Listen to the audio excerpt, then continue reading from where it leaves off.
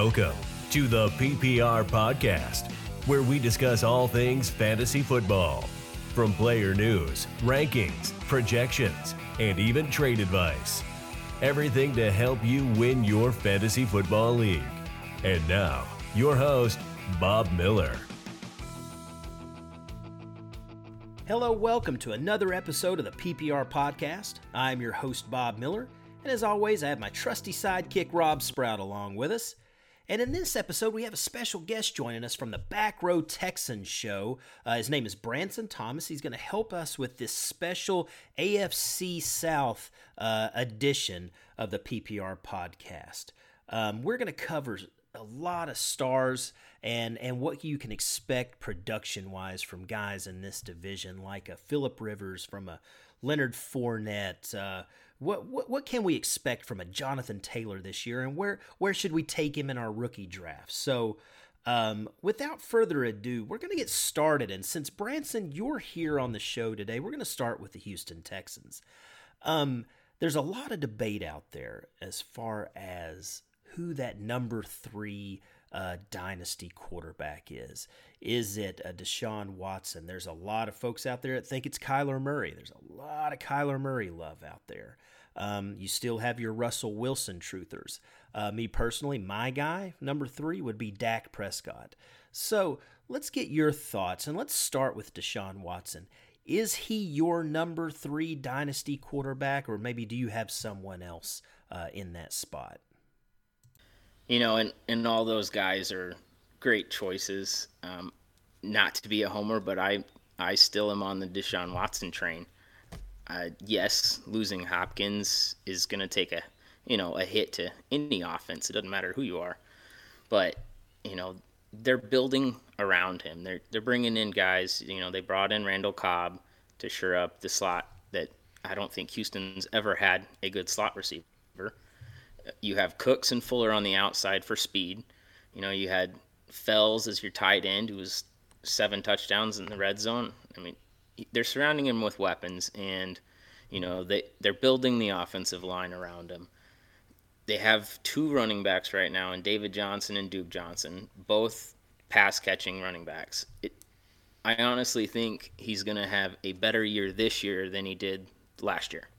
I mean, he's gotten better each and every year that he's been in the league. So I don't see him taking a step back just because Hopkins left. Well, I certainly think he's going to be a very productive quarterback in fantasy, and I think you might be able to get him at a discount right now in Absolutely. Those drafts because people think that the loss of Hopkins is really going to hurt him. But they did make some key additions. Brandon Cooks and Randall Cobb, those are sure-handed guys that always seem to find a way to get open. And I don't think that's going to hurt DeShawn Watson losing Hopkins as much as it could. Now, I will tell you personally, I have him as my quarterback 6 in Dynasty because, of course, you've got Mahomes and Lamar as your 1 and 2.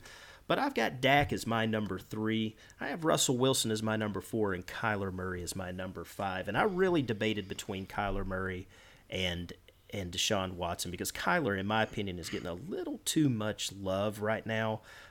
People got to kind of chill out a little bit, take a step back, because this is the same kind of love that people were giving Baker Mayfield exactly this time last year. So right. did Kyler jump up because they got Nuke?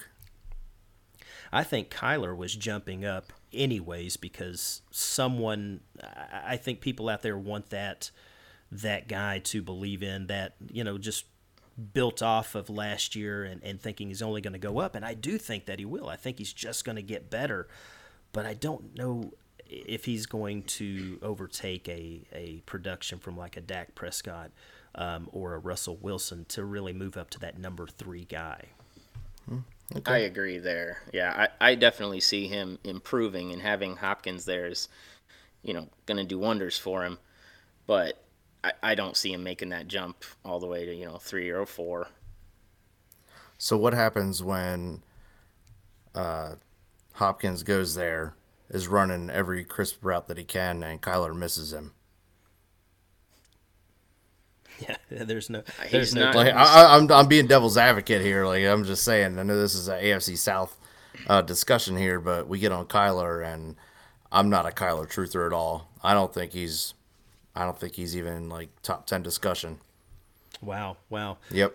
Yeah, that's another podcast. Yeah, man, that'll get you plenty of hate because there's people out there just getting friggin' Kyler Murray tattoos right now. I mean, it's just it's gotten a little bit out of hand. I don't put him up past Russell Wilson. I don't put him past Dak Prescott. And man, I'm 50-50 with DeShawn Watson. If I was picking in a dynasty league right now, me personally, I'd probably take DeShawn Watson over Kyler Murray. So well, you didn't rank him that way. I know. Damn it. So in the heat of the startup, I suppose. Yeah. I mean, I don't know. I'm kind of with you, Branson. I'm taking DeShawn Watson as the third quarterback. Well, okay. So let me throw this out there too. They only had 21 designed runs for DeShawn last year, compared to Lamar, who had like 119.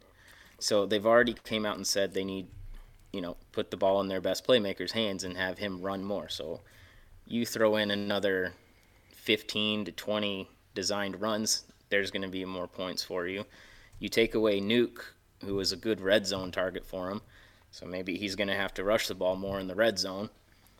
So yeah, I can see that. That ground game, I think, is going to increase for him. Yeah, they ran a lot of the more towards the end of the year. It seemed to me they ran a little bit more of that option play that Baltimore tends to run with Lamar Jackson. I saw DeShawn Watson whipping that out a little bit, and I could see that carrying over even more of that this year, and him picking up those key first downs for the team with his legs, which is just going to be fantasy goodness. So, right. Well, and Bill O'Brien is handing play calling over to Tim Kelly this year, so I'm excited to see what he does with that.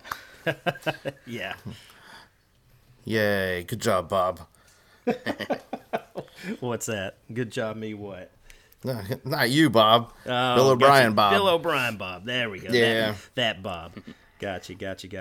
So yeah, so Rob, both of you two were on board having him the number 3 quarterback in Dynasty, huh?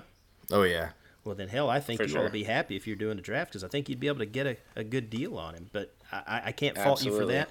He produces, and he's a hell of a quarterback, and I think he's a great fantasy asset. So if he does slip in some of your drafts out there, folks, jump all over him. He didn't take that much of a hit, guys. He's got Brandon Cooks, which we'll talk about in a minute or two, but he's got weapons, all right? He's not going to do any worse than he did last year. If not, he's going to improve. Right. And, as a matter of fact, I just rejected a trade from a guy in one of my leagues here. It's a super flex league, 12 teams. He was trying to send me Tyler Higbee, DeShawn Watson, James Conner, and Chase Claypool. This guy is he's trying to get this from me. My apologies. Higbee, Watson, James Conner, and Chase Claypool. This guy's also a big Steelers fan like me, so I kind of understand the want of these players. But he was trying to send me Zeke, Jarrett Stidham, and a 2021 first. So it was kind of tough. I don't know where Stidham's going to land, if he's actually going to be the guy. So Superflex, it was kind of tough to get rid of Watson for me. And I feel like I'd be losing too much talent overall just to pick up Zeke and Stidham and then whatever's going to happen in the first round. So I rejected that trade. I sent a counter that did not include DeShawn Watson. Yeah, it's kind of hard to give smart. up. Yeah, I don't know if I'm giving up Deshaun Watson in that deal. I've got no problem having a deal with James Conner and adding a player or two to get Zeke, but I don't think I'm giving Deshaun Watson with James Conner to acquire Ezekiel. Right. Well, speaking, kind of talking about running backs there, let's move on to the Texans running back situation here because I believe that one of the reasons why some folks are going to listen to this episode is because of David Johnson. And what can we expect from him? Because I think this is another guy that you can get at a hell of a discount right now and could most definitely outperform his ADP or maybe his auction price. So what's your thoughts, Branson, on as far as his fantasy production? Do you think he could be that running back one, or do you see him being more of an RB2? I mean, what's your thoughts there? No, actually, I absolutely see him being a running back one this year. just in terms of volume alone. I mean, Carlos Hyde, nobody's going to put him on a pedestal and say he was a great running back, but he had, 245 carries. He had over 1,000 yards for the first time in his career. So one thing the Texans like to do is they're going to pound the ball. They like to run, and then try to throw it deep. So just that alone, he's going to take over volume. He's going to get carries inside the red zone. I think he only had 2 touchdowns last year. And that's it. That's obviously going to go up. There's no way it stays the same or gets worse. He's going to go up. I could see 8 to 10 touchdowns this year easy for him. So how did he lose his job to Kenyon Drake? Well, I know last year he was battling some back and ankle injuries for part of the season. And then I think his hand was still an issue at the beginning of the season too. Agreed. I think he rushed back. I think he was wanting to come back and came back too soon when he wasn't ready. Yeah. So injuries were a part of it, and then that offensive line is not the best. Then you throw in the fact that he wasn't, in his words, he says he wasn't wanted. He didn't feel wanted. He didn't. And that's fit entirely into possible. His scheme. Right. I mean, they had some new regime type stuff there, so he didn't really fit the mold of what they wanted. I guess they went pretty aggressively at Kenyon Drake to get him. Right. And then David Johnson just kind of became an afterthought. And when he was in there, he didn't look as good as Drake did. And maybe there was a whole free Kenyon Drake, and Miami just wasn't using him right. So well, Kenyon Drake. I agree with that 100%. Kenyon Drake he's got a lot more speed, and he fit the offense that they were trying to run, whereas David Johnson didn't. And I think that's the reason why the Texans acquired him, is because I think he fits a lot more of what they want to accomplish with their offense. I think 100%. Yeah, I think he's a better Lamar Miller. Absolutely. Absolutely. I think he's a much better rusher. He's good between the tackles. He's had a great fantasy season before. He's put up the numbers, but I do agree. I think he came back a little early last year because he was afraid of getting cut, looking injury prone, and he didn't want to catch that rap. And unfortunately, that it still kind of followed him. But I think the big difference this year is he only had 36 catches last year. With the Cardinals, and I could see that jumping up to somewhere around 60 catches this year, because I think they could dump the ball off to him a lot, set up a lot of screens, really take advantage of his skill set. I mean, let's get it straight. They traded for him for a damn reason. They're not going to not use him, and so I think that I could see him catching a lot of passes in this offense, which is good stuff for a PPR league. So where does Duke Johnson? Where's Duke Johnson fit into that? Well, so last year he rushed for 83 or carried the ball 83 times, had 410 yards and 2 touchdowns, and caught 44 receptions for 410 yards and 3 touchdowns. So his target's going to go down, or are they still going to keep him as a third down back? Maybe run a dual threat sort of deal, because Duke Johnson can run slot receiver plays.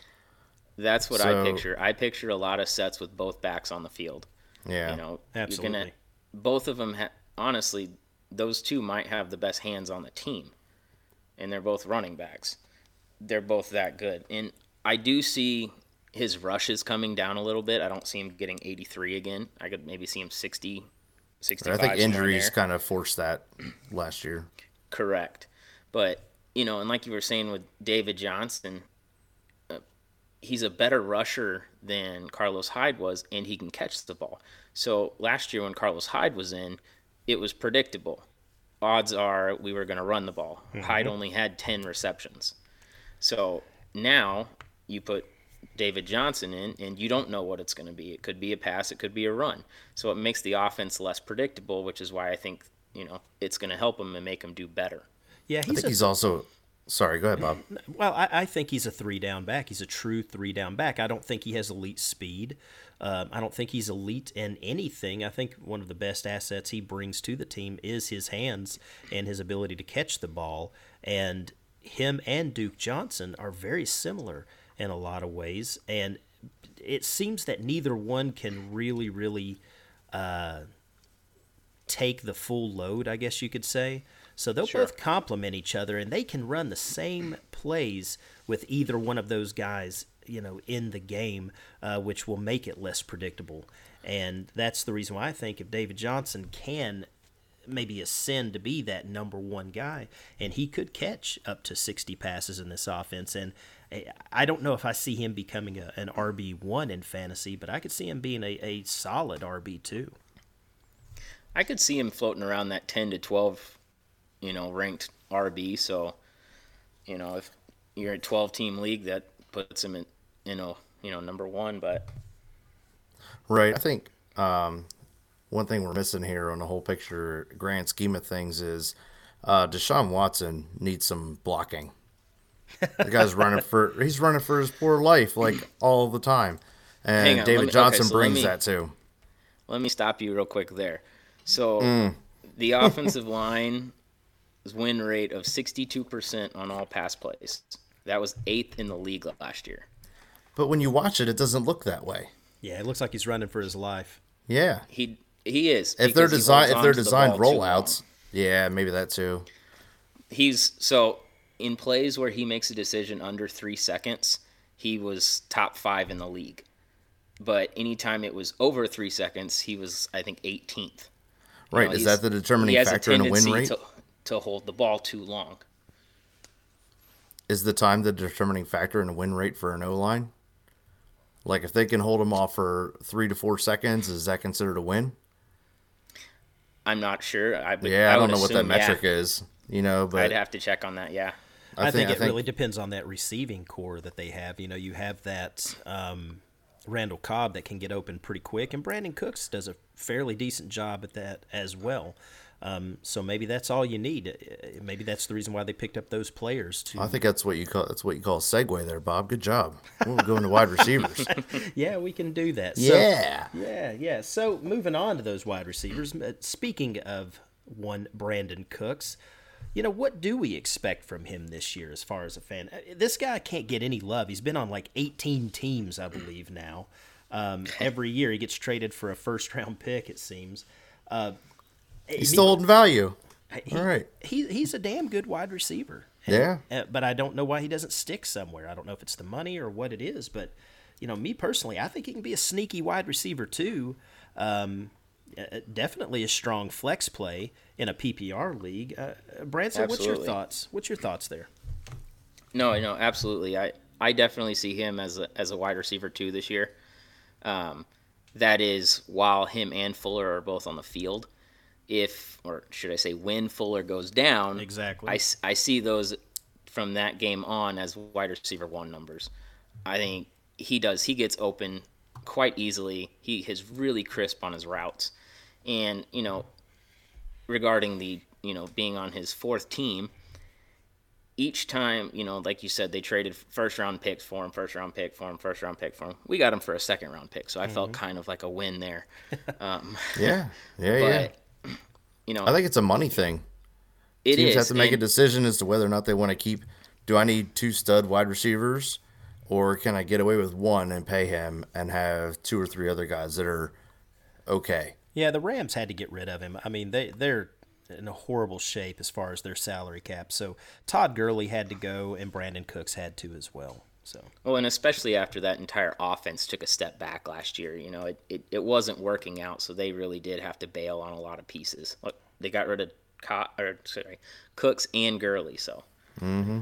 Yep. So what do you think, Rob? Where do you see Brandon Cooks kind of fitting in that wide receiver range for you? I can see him as probably mid to high end wide receiver 2 type range, and that depends on which 5 games Will Fuller wants to play in. Mm-hmm. Now, one thing I've been taking a look at is the Randall Cobb fit, and this guy can still run routes. He wasn't really used that well last year, and now he's in Houston. He's got DeShawn Watson throwing him the ball. I think the slot receiver route, like slot receiver, is locked down for him. Oh, yeah. And you're going to see him step up. And I could see the Texans supporting potentially 2 wide receiver 2s and one of them being Randall Cobb. Now, let's not forget about Kenny Stills. Kenny Stills started to ramp up and get good chemistry with DeShawn Watson at the end of last year. No, Who knows what Kenny Stills is going to be? I'm big on Kenny Stills too, and my poor heart hurts because I love Kiki QT. I love that guy. I was a big fan of him too, but he's in the doghouse and he's has lost. come out of the doghouse yet. Yeah, he's. I don't know how he gets out of shuffle. it. Yeah. He had some injury type stuff. Yeah, another team picks him up, and he's good as gold. But I love that kid, and it just sucks because he's just stuck. And they're putting all these pieces and kind of just pushing him down the pecking order, and that's kind of rough on him. But I could honestly see Cooks and either Randall Cobb or Stills being wide receiver 2 type talk. Will Fuller, when he's in there, is up there as well. And then Kenny Stills, you're looking at a flex play. You could potentially have 4 wide receivers on that team that you can plug into a fantasy roster and be successful. And if that's the case, then DeShawn Watson will certainly be a hell of a fantasy player this year. And that's part of my my discussion towards him being that is look at the depth we have at wide receiver. It's disgusting. Yes, we lose Hopkins, but honestly, Watson got in trouble a lot because he would focus only on Hopkins and he wouldn't see Fuller or Stills going down the field wide open. And you take him out of it, it's going to make him make the decision to the open receiver. And you've got 4 guys that I think they're going to rotate in a lot more than normal just to try to keep them all healthy. So that might kind of tamper, some high-end expectations on any one of them individually. But, as to Cobb, I'm really big on him this year. Like I said, the Texans have not had a slot receiver that was good in their entire franchise history. Right. He's a veteran presence who, he's worked with Dak Prescott and he's worked with Aaron Rodgers, which Aaron Rodgers is the one that Bill O'Brien and the Texans seem to try to have Deshaun Watson watch. So if you're trying to have him learn how to do what Aaron Rodgers does, who better to have it than one of his old receivers? Right, and then you add David Johnson and Duke Johnson as pass catchers too. There's a lot of weapons there.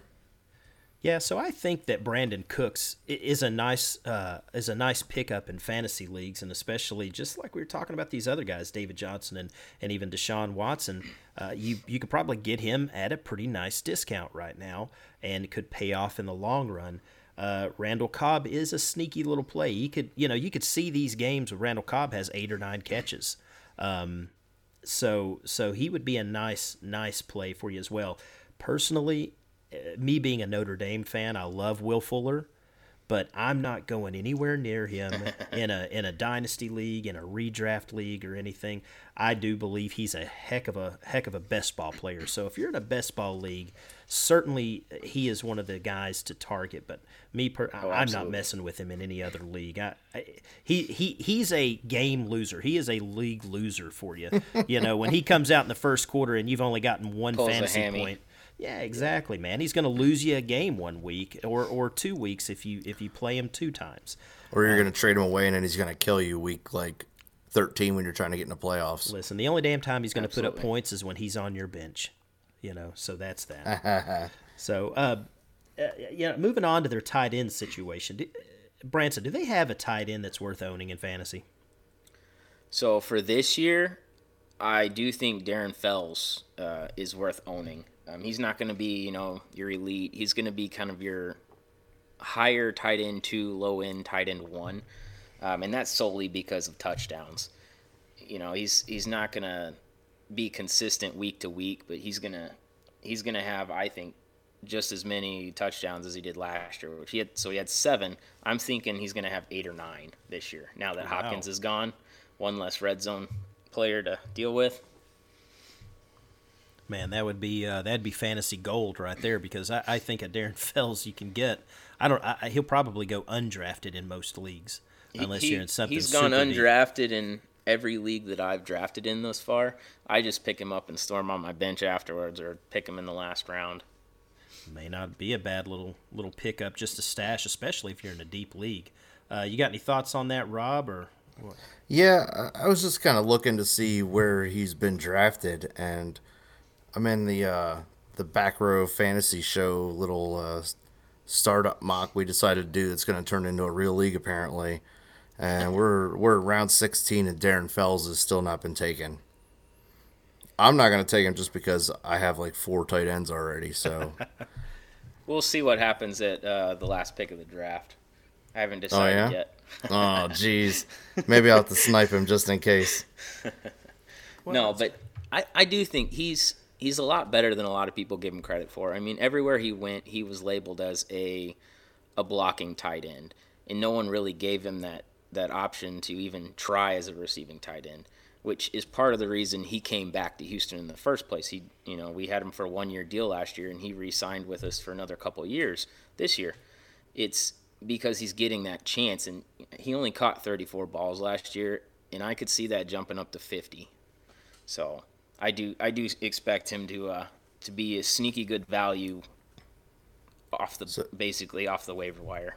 So maybe like a best ball play, not necessarily someone you're gonna put your starting lineup. I definitely use him in best ball. He's a good bye week fill in too, and just depending on the matchups. All right, yeah, I can go with that. Well, moving on to we don't talk about defenses a whole lot on the show, but if there's one here and there that sticks out, we do like to kind of talk about it for a moment there. And the Texans have a pretty good defense with J.J. Watt there and their linebackers and whatnot. Do you expect their defense to be, one of the upper echelon defenses again in fantasy this year? No, I mean, they're probably going to be about what they were last year, right in the middle of the pack. They really need to work on getting that pass rush and getting to the quarterback. I think they only had like 31, 36 sacks last year. They were like 28th in the league. They didn't have an option there. So they kind of addressed that in the draft, and if they can get to the quarterback, sure, they could be up there. I like their secondary, but I just see them as a middle of the pack, not really worth drafting probably. Well, they did lose J.J. Watt again, so they'll definitely get after the quarterback a lot more, which could create turnovers, which most of the time does. I know I listened to your last episode of the Back Row Texans show, and you were talking about the schedule that the Texans have, and so that's the reason why I thought I'd ask you about the defense there to see. You took a real close look at their opponents this coming season, so I wanted to get that perspective. If anyone out there drafting a defense special teams might need to reach to get the defense of the Texans, or just kind of hold back, kind of just hold and take what comes to you. If you're gonna pick up a defense late and you're waiting, I can definitely see him being a good choice. I might also throw in you should probably draft another defense for the first 2 weeks, just because they go up against Kansas City and then Baltimore Ravens. So yeah, that may be a good idea. Well, let's talk. And odds are they're not going to get drafted, so you could pick them up, week 3, week 4. Yeah, that might be the thing, though, is that folks probably won't draft them at all because of their first 2 weeks. And so it might be a nice little, week 3 pickup just to put back, so. Against the Steelers. And maybe a week 4 pickup then. No, never mind. Yeah. Well, hey, let's talk about their draft a little bit, Branson. Why don't you shed some light on what your thoughts are with the Texans draft, and if there's any players there that stick out to you that could have some fantasy relevance this coming season. So, yeah, I mean, their draft was short and sweet. We only had 5 picks. Didn't have a first rounder and didn't have 7th rounder. But it was 4 of those 5 picks, or 3 of them were defense, which their first 2 guys are going to help the defense instantly, I think, help bolster that line. But as terms of this year, I don't see anybody necessarily helping out. But if you are in a dynasty league, the wide receiver from Rhode Island, Isaiah Coulter, I'm trying to pick him up and kind of sit him on my bench for a year or 2, because I can definitely see him making plays as a top wide receiver for us. Yeah, I think you need a good taxi squad rule for that, personally, because your guys' wide receiver depth is quite strong right now.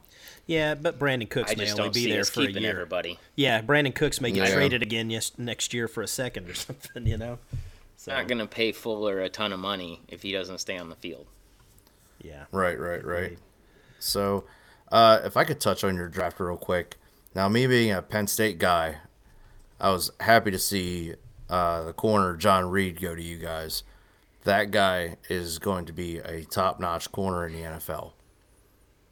Superb, I'm excited about him too. Oh man, the guy's nasty. And then Jonathan Greenard. If anybody plays IDP, pick these guys up. Jonathan Greenard, he's out of Florida, and John Reed out of Penn State, both on the Texans. Go get them.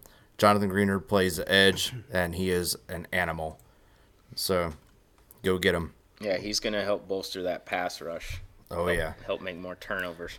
So I think the Texans defense next year is going to be one of the top ones for sure once these guys get in the groove. Yeah, they might be something nice to have, moving forward, with that draft that they had. Well, listen, Branson, thanks for shedding some light on the Texans. I encourage everyone to go follow you at Back Row Texans. Is it? Yep, Twitter and Instagram. It's at Back Row Texans. Give me a listen. If you have questions, feel free to ask me. We can, debate, or you can agree with me. It doesn't make a difference. Exactly, but that's the whole point. You're there to help, and help Absolutely. out your fellow Texans fans there. So let's move on to the Tennessee Titans, shall we? Let's all three kind of talk about what we can expect from this team, because there is a whole lot of fantasy goodness here. And so let's start off with the quarterback situation there. Ryan Tannehill. This guy was a stud the second half of the season last year. Mm-hmm.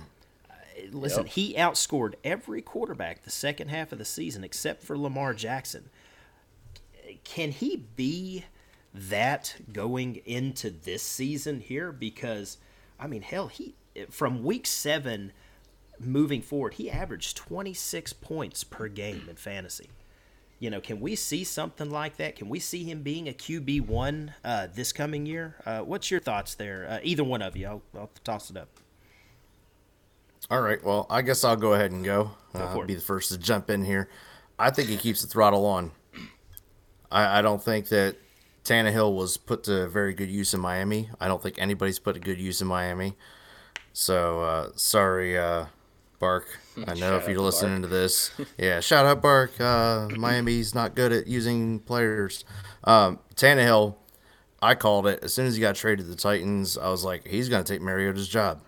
Now, Titans wouldn't have traded Mariota away if Tannehill wasn't going to be the guy. For sure. And they know they have a really good quarterback in him, and they trust him. And I do too. I'm picking Tannehill up. In one quarterback leagues, I'm picking him up. Probably sooner than I should, but he is my backup quarterback.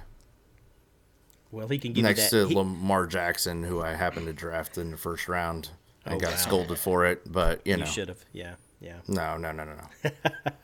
Well, that could be one of those things that if you do pick him up as a backup quarterback, that means you may have a more valuable quarterback as your QB1 in other people's eyes. So it might give you that leverage to trade that other QB and just roll with Tannehill, because I do agree 100%. I think that this thing keeps rolling this year. I think he's going to be a top-tier quarterback in fantasy, definitely a QB1.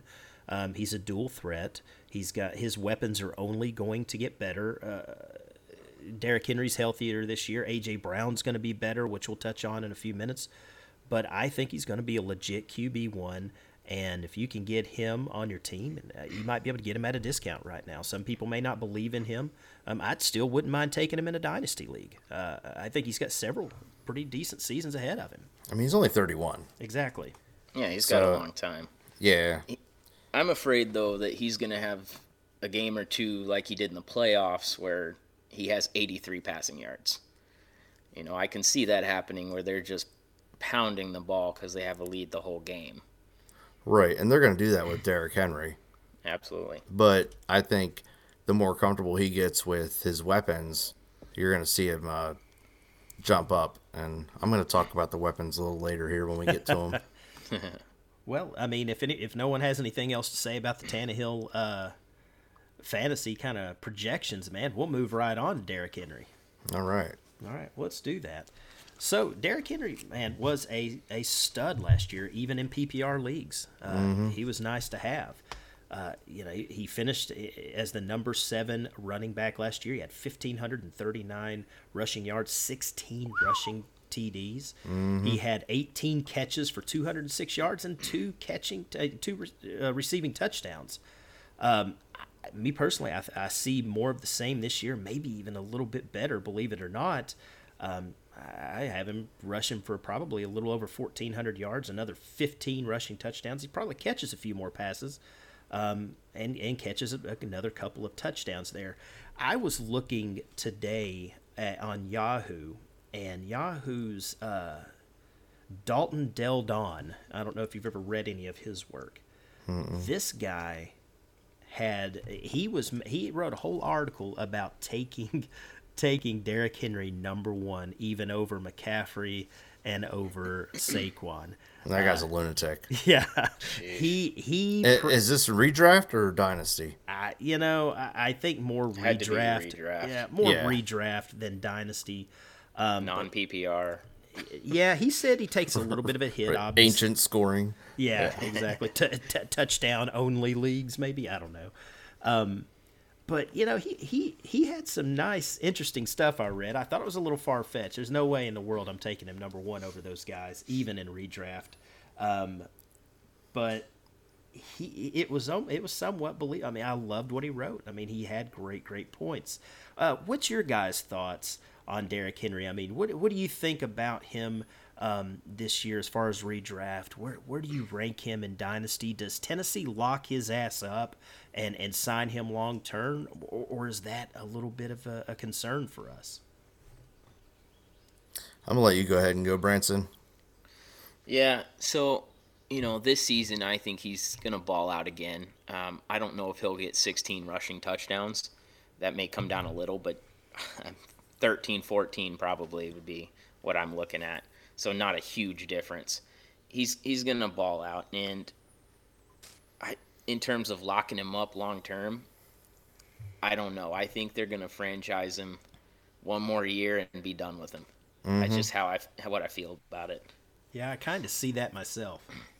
So I'm with you on that, and I think Tennessee runs the wheels off of him. Yep. And I feel like there's some teams that are going to that now because they don't want to pay big money to running backs. So it's if I can look what run the happens crap out of do. you. Right. So if I can just run the crap out of you for while I have you in your rookie contract, maybe I'll franchise you for the next year if we're still competitive, right? But you're not going to get a big contract. And if you want to go somewhere else, you're still not going to make as much money as if you were just under a franchise tag. So they're going to franchise him. If they make the playoffs this year, which they should, then I can see them franchising him for another year and then trying to play the trade market with him because they drafted Darrington Evans, he's no slouch himself.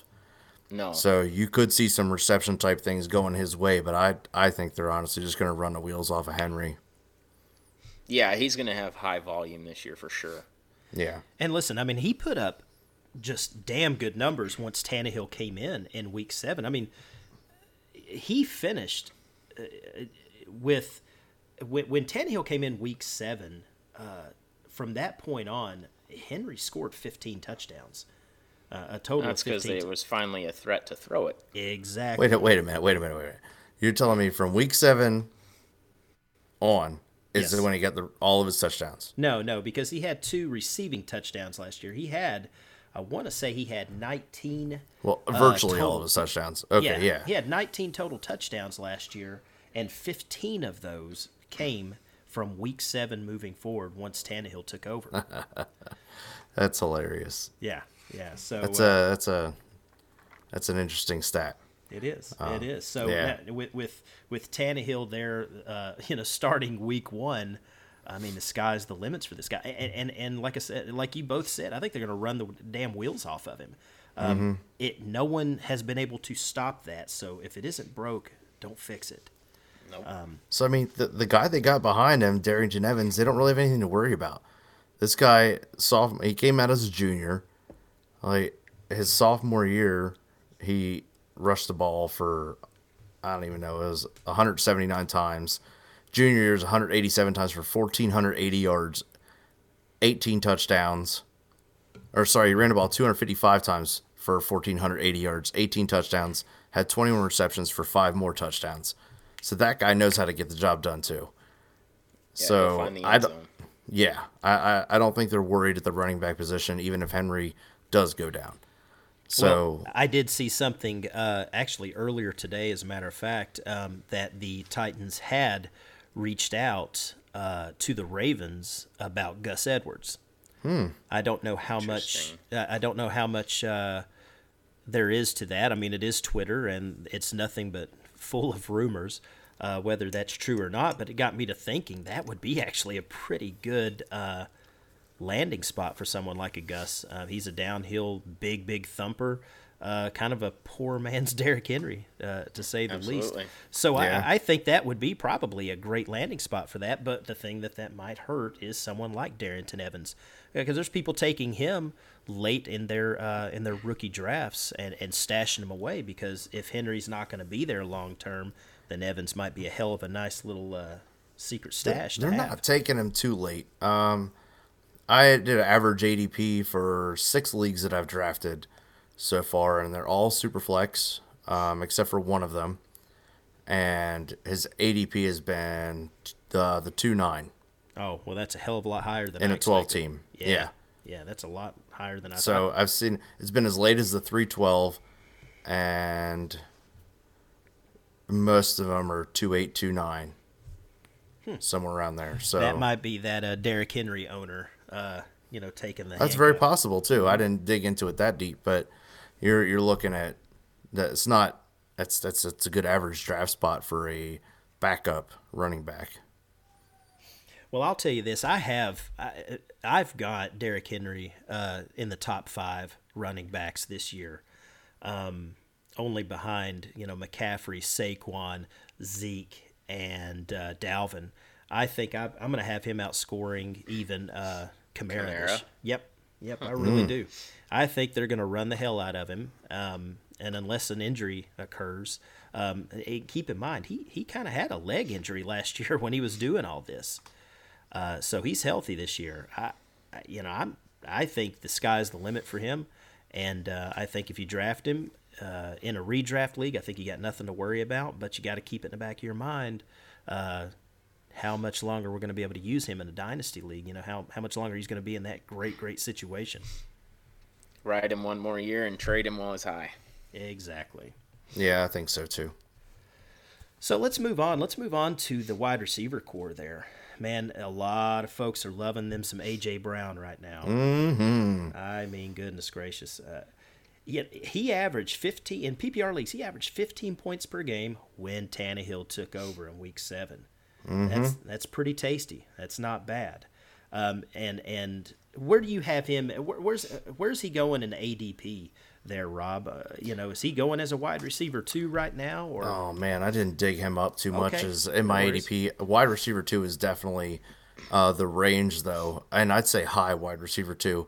Mm-hmm. The talk and the stigma surrounding AJ Brown is just that he's the wide receiver 1 on the Titans. Period. Absolutely. Oh yeah. So people were going out there and he's being drafted as wide receiver 2, but let's be real, this kid had over 1,000 yards and 8 touchdowns last year. Mm-hmm. As a rookie. With limited touches, especially before Week 7. Catches. He only had 52. It was on 84 receptions. targets. Yep. It was on 84 targets, but that was prior to Tannehill. I'm telling you, this guy's going to get a lot of looks this year. So I think Corey Davis is out the door next year. I think they're going to draft some more wide receivers to put around him. I think Corey Davis and Adam Humphries are both probably gone next year. So yep. It's just a matter of time before they build all the weapons around Tannehill when they realize, like, hey, this guy plays football really well. Well, that running game it really sets up that play action for him as well. So I can see his volume as far as catches going up. He could catch more, 20 more passes. He had 52 catches last year. I could see it. I've got him right now at 71, 72 catches, 1,180 yards, and 9 TDs. So I put him a little more than that, I think, because I think that people are going to realize that Corey Davis might actually be a threat too once he gets a little more comfortable with Ryan Tannehill. So we'll see. And I wouldn't be surprised if they don't try to force Corey Davis the ball a little bit to get a little more trade value out of him. Yeah, it's not a bad thought. Branson, you got anything to add to the A.J. Brown stuff? Like I said, he was amazing last year with the limited touches he gets. I disagree that they're going to force feed Davis. Like you said, they didn't pick up his fifth-year option. He's on the way out the door. It's going to be A.J. Brown. I didn't necessarily mean force feed him. Sorry to cut you off. But I mean, they're going to try to get him the ball a little bit more, though, just to get that trade value for him. I honestly think that's something that could be happening. Is he under contract next year, though? No, I believe they declined. I think they declined. They declined his fifth-year option, so unless they franchise him, they're not going to get anything out of him at all. There's a lot of dynasty rankings out there that have A.J. Brown as a wide receiver, kind of a back-end wide receiver one, ranked right around the 11th, 12th, dynasty wide receiver in front of guys like Kenny Golladay, Julio, Cortland Sutton, Cooper Kupp, Calvin Ridley, DK Metcalf, Allen Robinson. So the love is definitely there for him. And if he can put up those numbers and stay ahead of those guys, I think you've got a hell of a deal on him. If you're in a dynasty league and you have him, I think he's a nice hold. I don't know if I'm shopping him at all. I think we just kind of scratched the surface as far as what he can do and what he's going to do. I think he's a great one to hold on there too, or a great target if you don't have to give the farm to acquire him. So, right. So, absolutely. What do we think about Jonnu Smith? Can he be a tight end one? Is he a tight end two, or is he something just a bye week guy? I mean, what do we think about him? It's a real interesting stat. After week 7, when Tannehill started, that's how we should start. That's when the Titans season began. I believe you're damn right it did. Right, is the first part of the season just doesn't matter. But literally, week 7, when Tannehill started, Jonnu Smith was on the field for at least 70% of the snaps. And regardless of targets and everything like that, and that kind of fluctuated a little bit, but he started getting more targets and getting more receptions. And I think Jonnu Smith takes a step up this year, and you're looking at maybe like a low-end tight end too. And he's just going to progress. The kid's still 24 years old. He's young for a tight end. Dynasty for sure. I'd stash him. Yeah, for sure. Absolutely. I think he's definitely worth rostering, and he is getting drafted right now as kind of a mid to low tight end too. And I think he's got some upside a little bit better than that. So I think you're going to get at least what you paid for him, and you may get a little bit better of a deal depending on how the season goes for them. So, yeah. Right. If I had to have him as a bye week filler, I'd be super happy about it. Absolutely. Shoot, yeah. Heck yeah. So, Rob, what did you think about the Titans draft? They got some pretty good deals on defense. Is there any players that really stick out to you?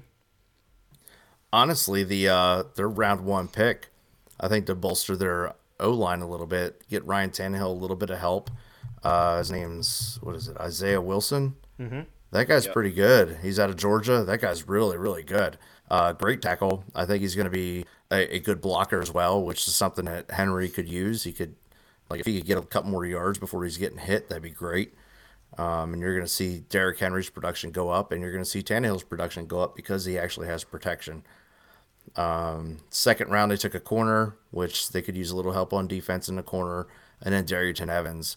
After that, it was just kind of some dart throws at tackle and quarterback. Cole McDonald out of Hawaii. He's kind of good. Maybe he might fight for a backup spot, but that's going to be about it. Yeah, I mean, he's kind of that Tannehill type of mold. He's a mobile guy that can kind of do some of that stuff. So it made sense to pick him up. But yeah, that pickup in the first round was great. Fulton falling to them in the second round, I thought was a steal. I mean, there was a lot of mocks out there that had him as a first-round talent, a first-round pick, but that just shows how deep this class was.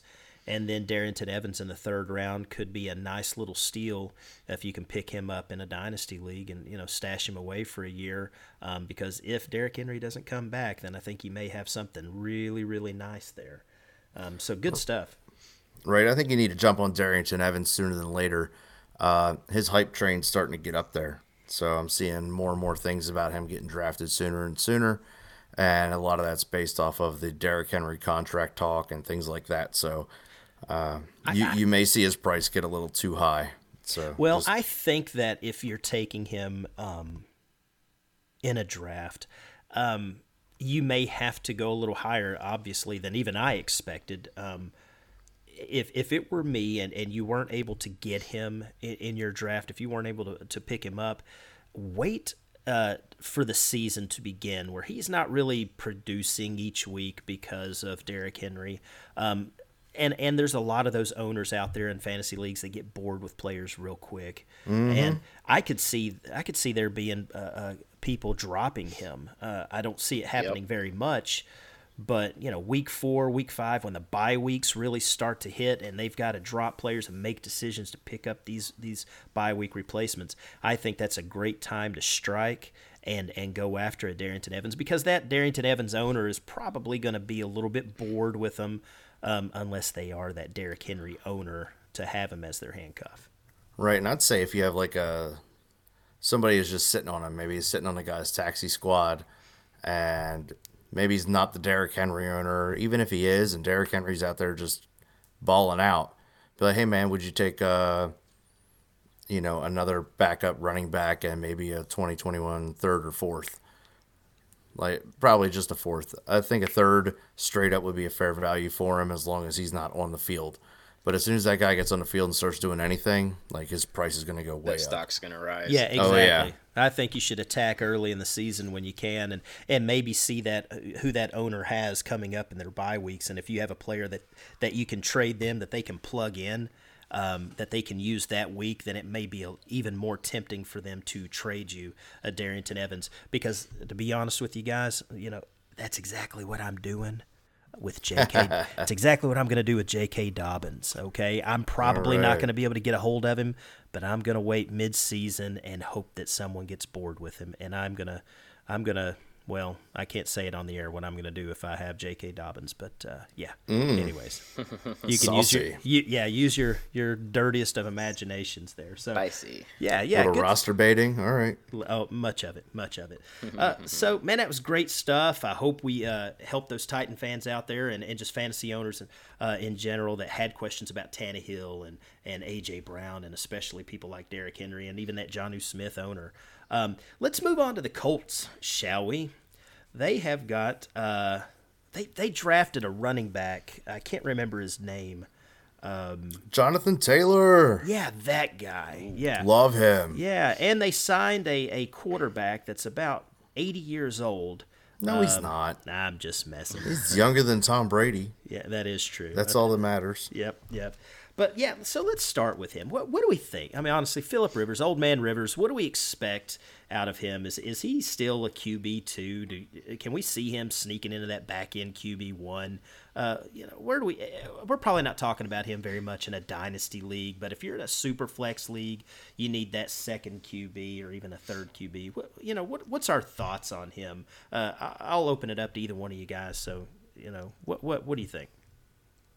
I'll take a stab at it. So he's never had a good offensive line all his time in San Diego and in LA, and he's coming to one of the top offensive lines in the entire league. Sure is. He's going to have time, and when he has time, he makes the throws. So I can definitely see him, possibly sneaking into that low-end QB1 range this year for sure. And they got him more weapons, which we'll talk about in a minute. Yeah, that's going to throw him off. I don't think he knows what to do if he has that time. So, that might mess him up a little bit there. He may not fumble or throw as many picks by doing that. He might start actually cursing. I don't know. That's hilarious. Yeah. Gosh darn it to heck. But yeah, I tend to agree. I've got him as a kind of a mid QB2, and I think that there's a lot of folks out there that don't want anything to do with him because he's burned them the last couple of seasons. So I think you can get him at a hell of a discount right now. And just like you said, people aren't really thinking about that. They're not thinking about that offensive line and that running game that they have. But I believe that's going to help out a lot. He's obviously got the weapons there, which we'll touch on in a minute. But Rob, what's your thoughts? You agree with that, or do you see something better or worse for him? I think he's easily a QB2, possibly low-end QB1. And the weapons are everything to do with that. And I just think that Indianapolis is trying to get it together, and they're trying to figure out how to do it. I don't necessarily know that Phillip Rivers is the answer. I don't know that Jacob Eason is the answer. It's quarterback they drafted. He's a project, but they have time. Like, Rivers could play for another year or two still. And Jacob Eason, he's got a cannon, but he's not consistent. And maybe that's something that Rivers can help him with. And I think that can be established, especially with the O-line, like you guys have already talked about there, that if you get somebody time, typically their consistency goes up. So it all works hand in hand. And I think that Rivers is a go get it if you're win now. Go get him. Yeah. Yeah, now that's kind of strange hearing that, if you're in a win now mode, go get Rivers. But right. Yeah, if you're in a super flex league and you need a solid QB2, I don't think it's going to take a whole lot to get a Phillip Rivers, and I believe it'll pay off for you. So I absolutely agree there. So, Rob, you and I have talked a bunch about that running back that they drafted. Mm-hmm.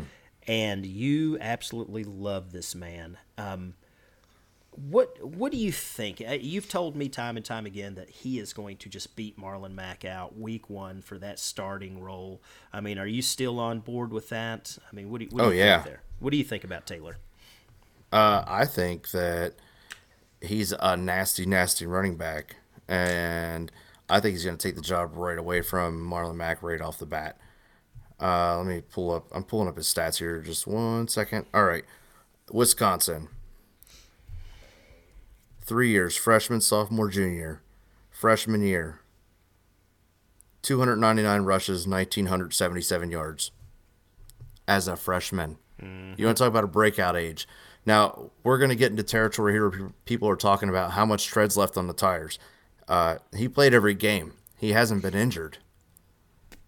So it's not really an issue, right? 307 rushes the next year for almost 2,200 yards. His junior year, 320 yards, another 2,000 yards. 21 touchdowns his junior year.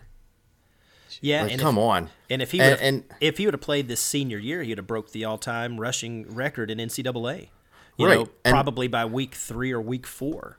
Easily. Absolutely. Easily. Right? And then his junior year, his last year at Wisconsin, they started using him in a passing game a little bit more. He had 26 receptions for 252 yards and 5 touchdowns that way. He had 26 touchdowns last year. Yeah, it's funny all these people on Twitter are talking about, Clyde Edwards-Helaire or Jonathan Taylor. Who's that number one running back to take? Oh, Jonathan Taylor.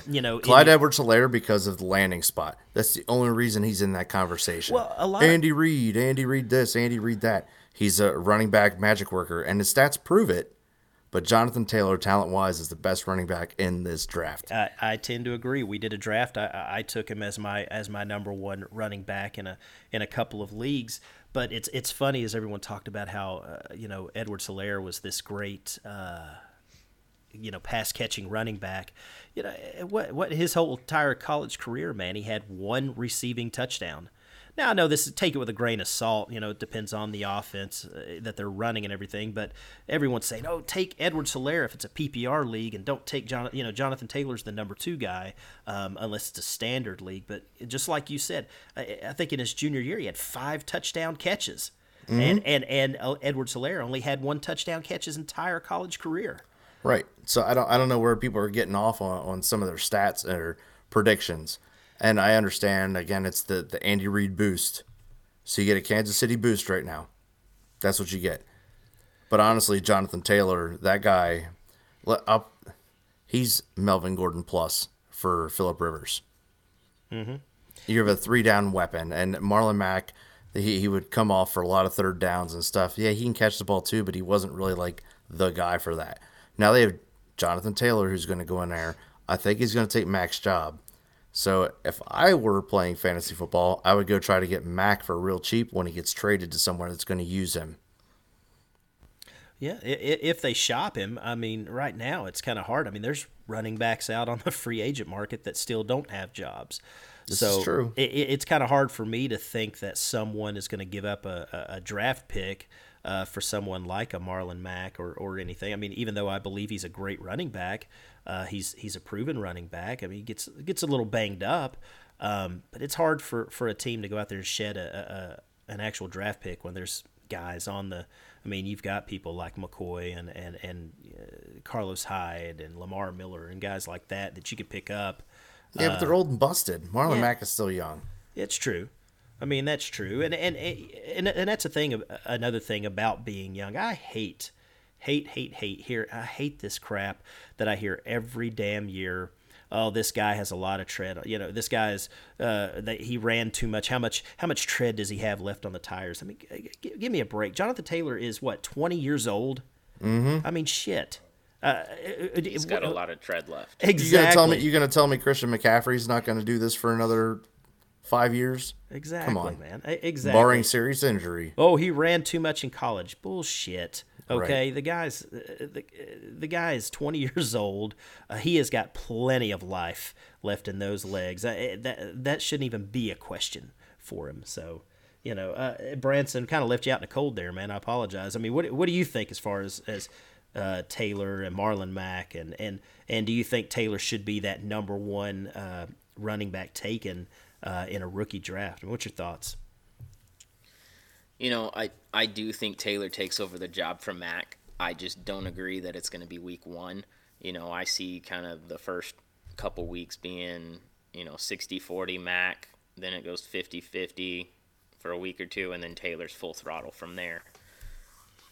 But in terms of, drafting him number one overall, he is right there borderline with CEH, in my opinion. The landing spot's solid for both of them, honestly. Taylor's in a good situation where you have a great line and you're going to get the ball. They like to run the ball. The Colts win their games when Mack had more rushes. Anytime they had a lack of rushing, they lost the game. So they're going to feed him the ball. Yeah, and I saw that report that came out today with what I don't know if you all saw the Frank Reich comments about Nyheim Hines, saying he wouldn't be surprised if he had a game where he caught 10 passes. Did you all see that by chance? I did not. I didn't see that, but I could see that happening. Nyheim Hines is a great pass catching back, and I think maybe he's going to wind up being somewhere where a team can use him. Like, you're going to see him. I wouldn't be surprised if somebody like the Patriots go get him to be a James White replacement. Yeah, he could be. Well, like at the end of the year or something like that. If Taylor takes over the job from Mack, does Hines jump Mack because he's got the hands? No, I don't think it's going to matter so much. I think he's going to be maybe just to spell him if Jonathan Taylor's a little fatigued on a third down or something like that. You'll see Hines come in. I think Hines is a better pass catching back than Mack. So yeah.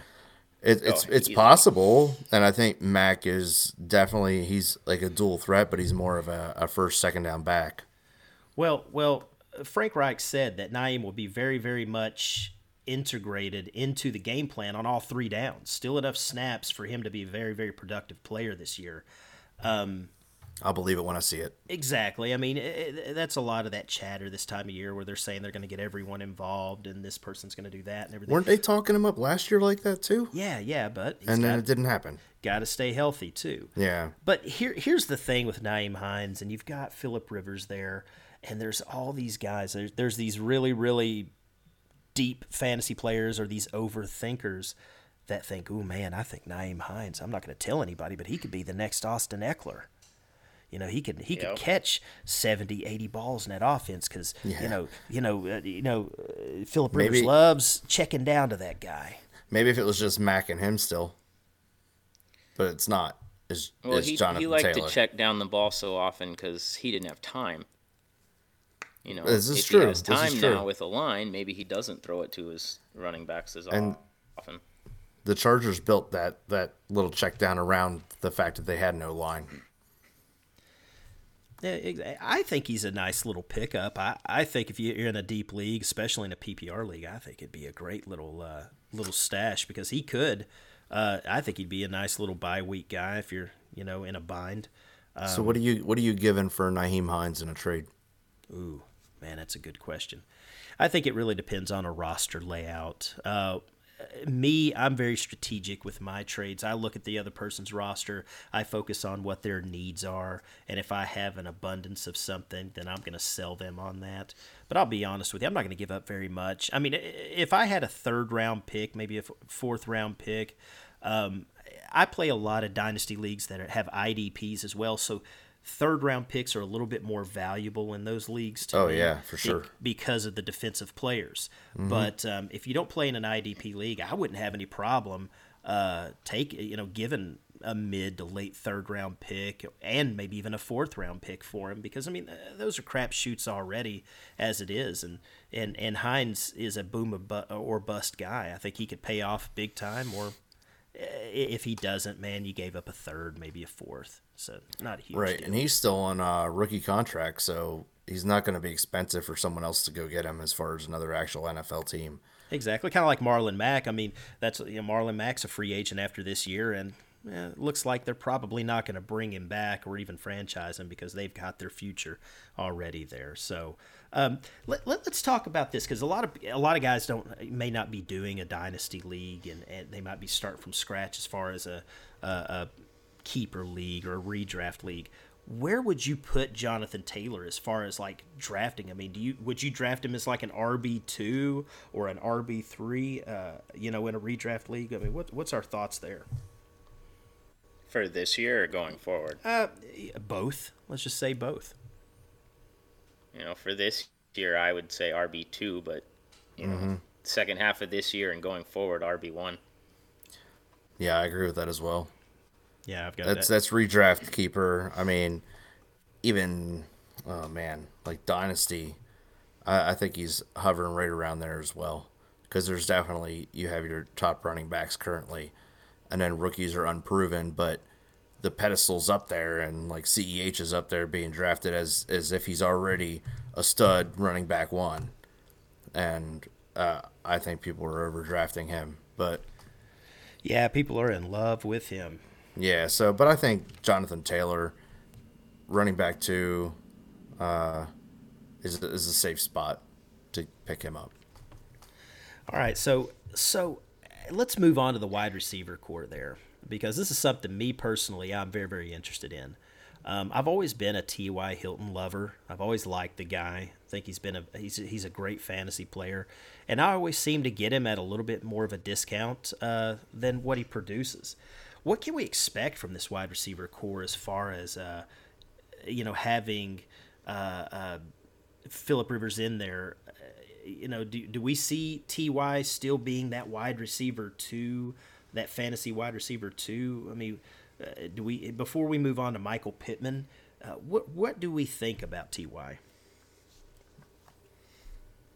I think he should have a solid floor, and that floor is probably wide receiver 2 to maybe even a flex spot now, given the weapons that are around Phillip Rivers.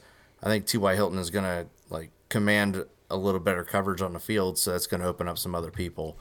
But even though he's 30 years old, he wants to get into a couple more years there, and he said he wants to be a Colt for life.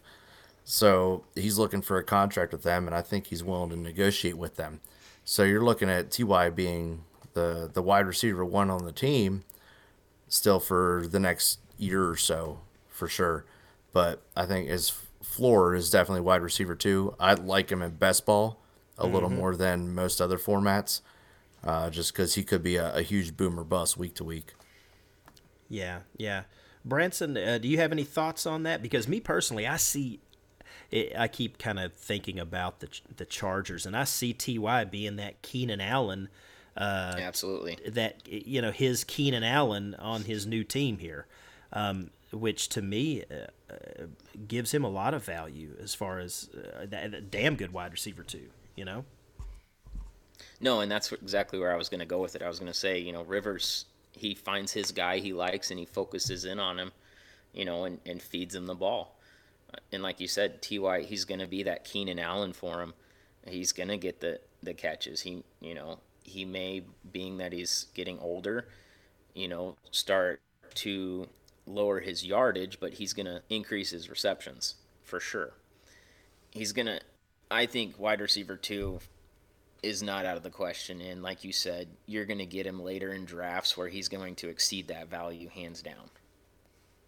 Yeah, I think that he's definitely going to surpass whatever discount you get on him now. I think he's a great flex position. I mean, if you have a flex and you're in a PPR league, I think he's a great pick there. And I do believe he has that wide receiver 2 upside, even a higher end wide receiver 2. But I think if you've got him there at your second receiver spot or even in your flex, I think you're going to be doing pretty well. We were kind of talking, I was making that reference as far as T.Y. being his Keenan Allen. Can we see Michael Pittman being that Mike Williams type of player there where he's throwing the ball? I mean, that bigger type of wide receiver with, great physical abilities. Can we see him being that type of player for Rivers?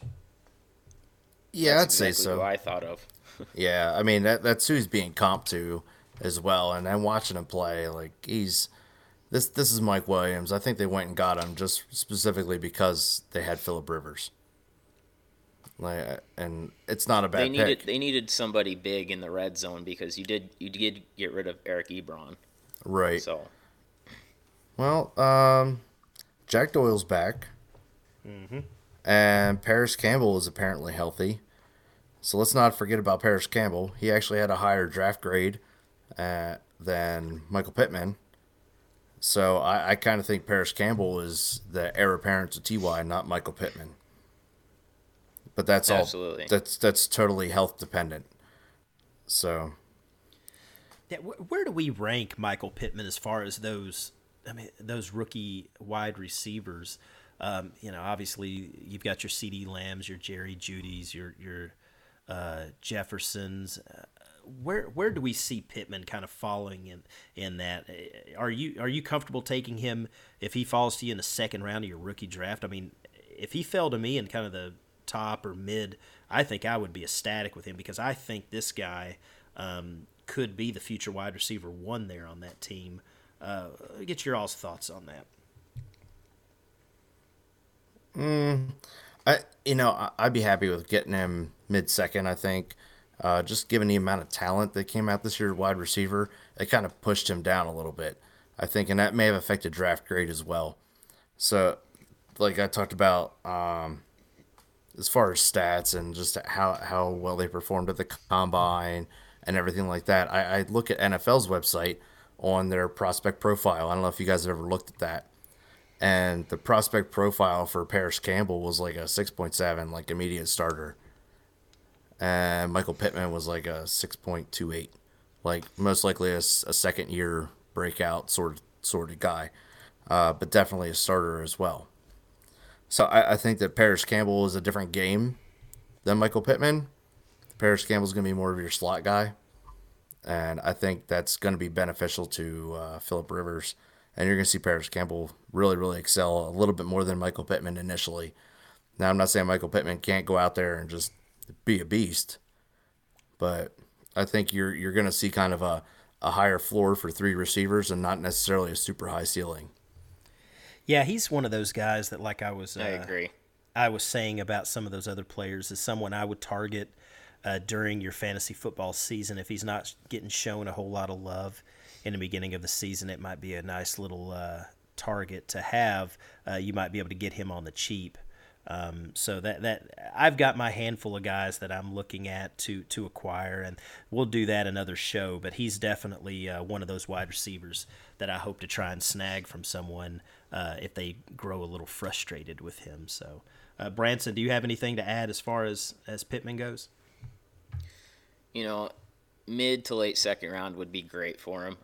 I do see him as more of a touchdown guy, kind of like Mike Williams was, possibly getting that double-digit touchdowns, not necessarily the catches or the yardage. So for me, that's a big deal in terms of where I'm thinking him. And like you said, he's in a draft where it is loaded with wide receiver talent. Any other year, he's going to be a first-round pick. Absolutely. He's a solid wide receiver, and I think he is going to be great for this team, unfortunately.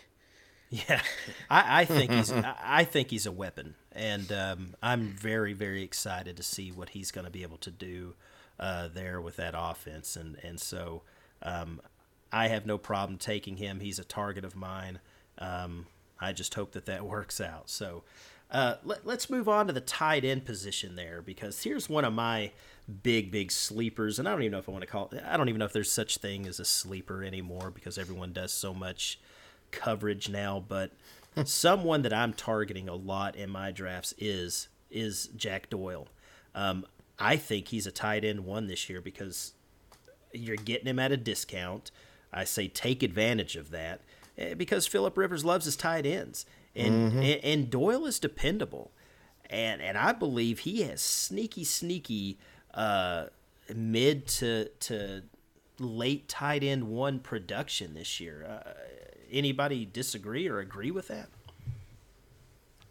When he's on the field, yes. It's if he stays healthy. Yeah. That's just my only deal. Right. If he's healthy, I mean, I'd peg him for, I don't even know, probably 60 to 70 receptions, and that's just because of the other receiving talent that's there that may limit it a little bit. But I honestly think he's going to be a touchdown machine. If he's healthy and plays all 16 games, you're probably going to see, I'd expect probably 12 to 15 touchdowns out of him, honestly. Man, that would be I was thinking somewhere around 9, 10 touchdowns. But shit, man, if he ended up with 12 to 15. Dude, you got to think about the all the weapons that are put there now and the whole overall, like, what they're able to accomplish as a unit. And Jack Doyle is an end zone beast. He just hasn't been super healthy. So Eric Ebron's gone, but they did bring in Trey Burton from Chicago, who, by the way, was on IR and failed his physicals, so Chicago let him go. Yeah. So I don't even know what he's going to be to the Colts, but Jack Doyle's the guy. Mm-hmm. Yeah, there's no one there to really threaten him. The only person that's going to hurt him is himself. But I definitely, shit, man, if he ended up with 12 to 15 touchdowns, holy smokes, that would be amazing. I mean, I haven't looked at their schedule really, the Colts, but it's one I of think the easier it's ones. doable, right? And I think 12 to 15 is doable for a tight end with Phillip Rivers at the helm. Exactly. I mean, that's the reason why I had him pegged as a tight end one. But man, you've got him. You've got me, my mouth watering as far as that's concerned, because I've picked him up in a few leagues. So. Well, hopefully I'm right, because I'm trying to pick him up too. Nobody listen to this while I send some trade offers. Exactly. Branson, what do you think, man? No, I definitely see him having a good year. Double-digit touchdowns is not out of the realm. Like I said, it's all dependent on health. Yeah. I've had him in previous years, and when he's in, he's been a solid tight end one for me, and I love it, but it was just dependability. That was my only issue with him.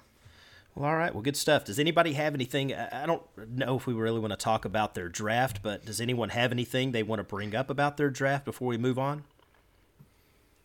Just real quick, we all know they took Pittman and Taylor, like, both in round 2. One thing they were kind of struggling with was secondary, and they addressed that in the 3rd round. They picked up a safety who tore his ACL in December, so he's not like a right now fix, but they got him for the future. He would have been a way higher pick in the draft had he actually not torn his ACL. as recently as December. So I think mid-season you're going to see this guy, Julian Blackmon, come out at safety for Indianapolis and really bolster their defense. And then they picked up a guy, an offensive lineman from Ball State, just kind of a depth sort of thing, but potential to be a starter there.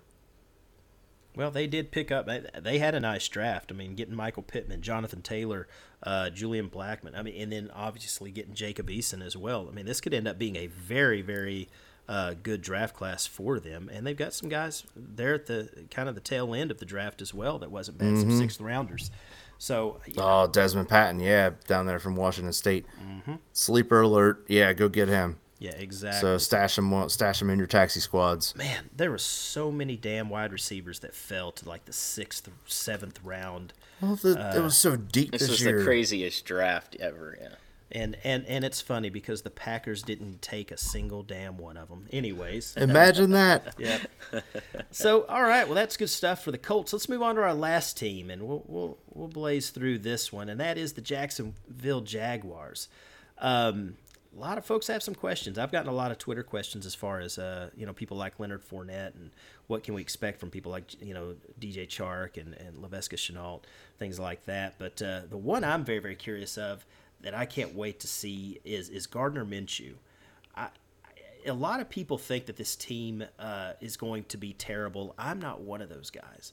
I don't think they're going to be a contender by any means, but there's a lot of folks out there that has them tanking for Lawrence and going to go, win one game this year. I'm not that guy. I think they win 5 or 6 games easily. They've still got a solid defense, got good guys at wide receiver, got a damn good running back, and Gardner Minshew's got a whole offseason to prepare for this coming season. So let's start with him. What can we expect from him? Is he a QB2? Because I think he's a great grab, especially if you're in a super flex league. What's our thoughts on this guy?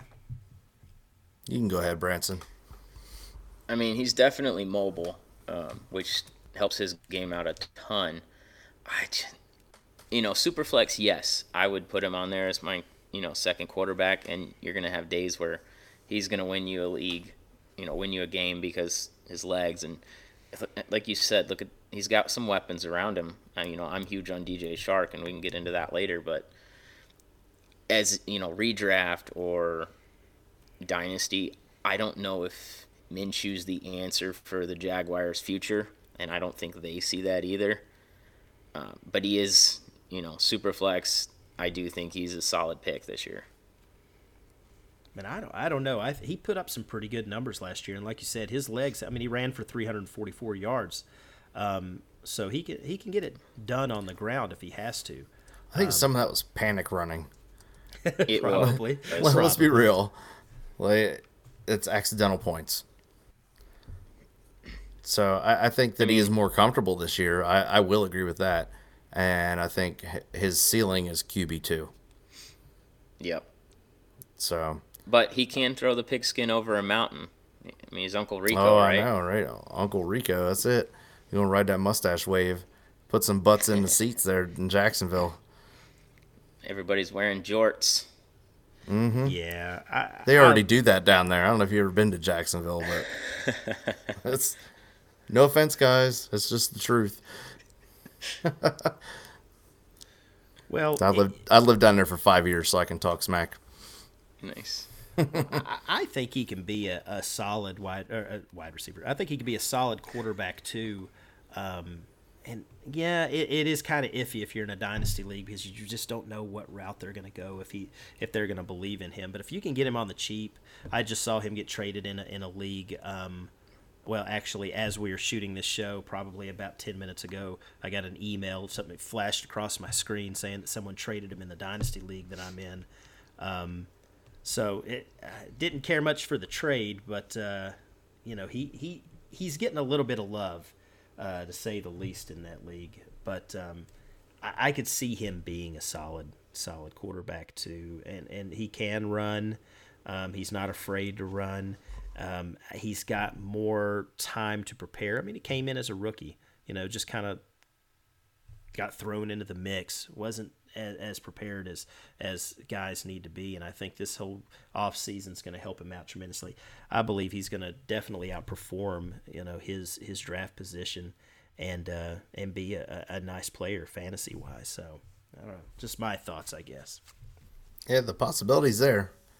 So I mean, we'll see how the season plays out, and a lot of that has to do with the weapons around him. So and like you were saying, and coaching. And listen, I mean, yeah, they could be playing from behind quite a bit this year, so you could see an opportunity for a lot of garbage type of points. I mean, they could be just chucking the ball all around. Yeah, absolutely. So, that's something you always have to take in consideration.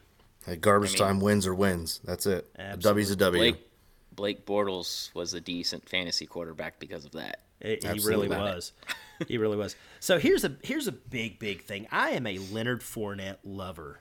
Especially last year, he helped win me a league, and I'm a big believer in him this season as well. Now, next season, I don't know. But this year, I think he's a running back one again. Last year, in a PPR league, he finished as a number 6, running back. I could see more of the same this year. I see him being a top 10 running back again, just because, like what we were saying earlier in the show about Derrick Henry, and maybe they're not looking to this as a long-term thing. So let's just run the hell out of this guy and squeeze every little bit that we can, because Fournette had over 300 touches last year. He had 265 carries, and he caught the ball. He caught 76 passes last year for 522 yards. That's not happening again. You don't think so? No. I think that goes down a little, but I do agree that he is going to get ran into the ground. They were already trying to trade him this year, so they don't see a future with him. They're just going to use him and abuse him. So I think they're just going to run the snot out of him. And they brought in Chris Thompson from Washington, who is a pass-catching back when healthy. And when he is healthy, he's very dangerous. So I think that you're going to lose a lot of receptions to Chris Thompson, and then Laviska Shenault, which we'll get to in a little bit. Chris Thompson, the Will Fuller of running backs. Hey, yeah, that's right. He is the Will. That's a good comp. That is a good comp. There's always those damn guys, and golly, I have fallen into a Chris Thompson trap too many times. So, never again. But yeah, I do. I see Fournette being a stud again this year. If you're in a win now situation in your fantasy league, I would absolutely target him, especially if the owner of him is looking to rebuild. You can really sell them on the fact that, hey, they're not picking up his option. He's not going to be there next year. And hopefully you can discredit him enough to where you might be able to get him at a little bit of a discount, because I think he is definitely going. You could run him out there as your running back 2, and you're going to get running back 1 numbers out of him, just like last year. Branson, do you agree there, or what do you think? No, I agree for sure. He's gonna, like I said, Fournette's gonna get run to the ground. Thompson's gonna, when he is healthy, he's gonna catch 6, 7, 8 balls a game. I could see that, with Minshew running around like crazy, having to dump it off. So.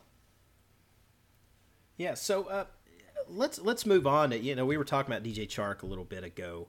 What do we think about him? I mean, he had 73 catches last year. Or did he have 73 catches? What did he have last year? I don't think he had 73. I think that was my projection for him this year. He had 73. Yeah, 73 for 1,008 yards. Yep, he did, and 8 touchdowns. I see more of the same this year. No, my projection actually was 78 catches for 1,117 yards and 7 touchdowns. So right around the same type of numbers. Do you all see more of an increase in receptions and production? Because I kind of had him right around the same of what he did last year. I mean, what do you all have him at? I got two different schools. Yeah, me too. I'm kind of like, I've been torn about this, and I talked to a couple guys about this that I work with that are playing really deep fantasy leagues and stuff, and we've had a lot of chart conversations, and people seem to be split. He's either going to hover right around where he's at now with a slight uptick, or you're going to see that third-year jump. And you're going to see him with 90 to 100 receptions and like 1,200 plus yards and probably 8 to 10 touchdowns, somewhere around there. So he's going to be a little better than he was. And I could see that honestly happening a little bit more because they picked up Laviska Shenault, who is an absolute weapon on the field. The guy's a monster.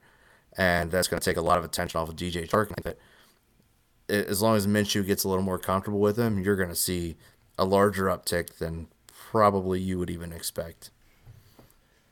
Yeah, I'm seeing in a lot of dynasty rankings and whatnot that they have DJ right into that, anywhere from about that 22 to 26 range, right around the Jerry Jeudy, Deebo Samuel, Terry McLaurin area there. So we could see him being a back-end wide receiver too, with maybe a little bit more upside, especially if they are playing from behind and they're having to chuck it around quite a bit. But like you were saying, with Laviska Shenault, he is an absolute weapon. Why don't you shed a little bit more light on that? Because I know that's a guy that you really, really like. Oh, yeah, I love this guy. Laviska Shenault, I've been trying to draft him, and I unfortunately have a tendency to trade away higher draft picks. So he's going way earlier in drafts than I was anticipating, and I've had my eye on him for a little bit out of Colorado, and he kind of fell off a little bit last year in Colorado, and I think a lot of that was quarterback play. He played for more games, had less receptions than he did as a sophomore, but he had a core muscle injury. He had surgery done on it. There's videos out there on him now, and he's running full speed routes, cutting, catching the ball, jumping up for the ball, all this stuff. He's out in the park doing things with his buddies, I guess, but he looks nasty. So go get you some Laviska Shenault if you can before the price gets too high. Well, see, he's going to be good. Yeah. Oh, see, yeah. I'm kind of on the other side of this. I think he's going to be a good player for that team. He's going to help them a lot. But I don't know if I really ever see him being a too big of a fantasy factor. I don't know if he's ever going to be that wide receiver 2 type of production. I think he has the talent, but as long as you've got a DJ Chark there and D.D. Westbrook, things like that. I think Chenault's more of a stash, a bye week fill in, especially a best ball play. But I don't know if I ever really see him sneaking into that top 30 type of wide receivers to make him relevant enough for me to really go and get excited. Do you? I don't know. Yeah. He doesn't excite me because the injuries definitely don't help him at all. But the talent is definitely there. I guess I'm just going to have to be proven wrong. But he doesn't do a whole lot for me. Like I see where you're coming from with it. He's going to be one of those good football plays. He's I think good it'll be more for the football team. Sorry. No, go ahead. No, go ahead, man. Like you were saying, though, in terms of fantasy, I don't know if he sneaks into that top 30 for me either. I think he's going to be a stud, but in a football aspect, for the team, special teams especially. I think his first touch in college was a kickoff return for a touchdown.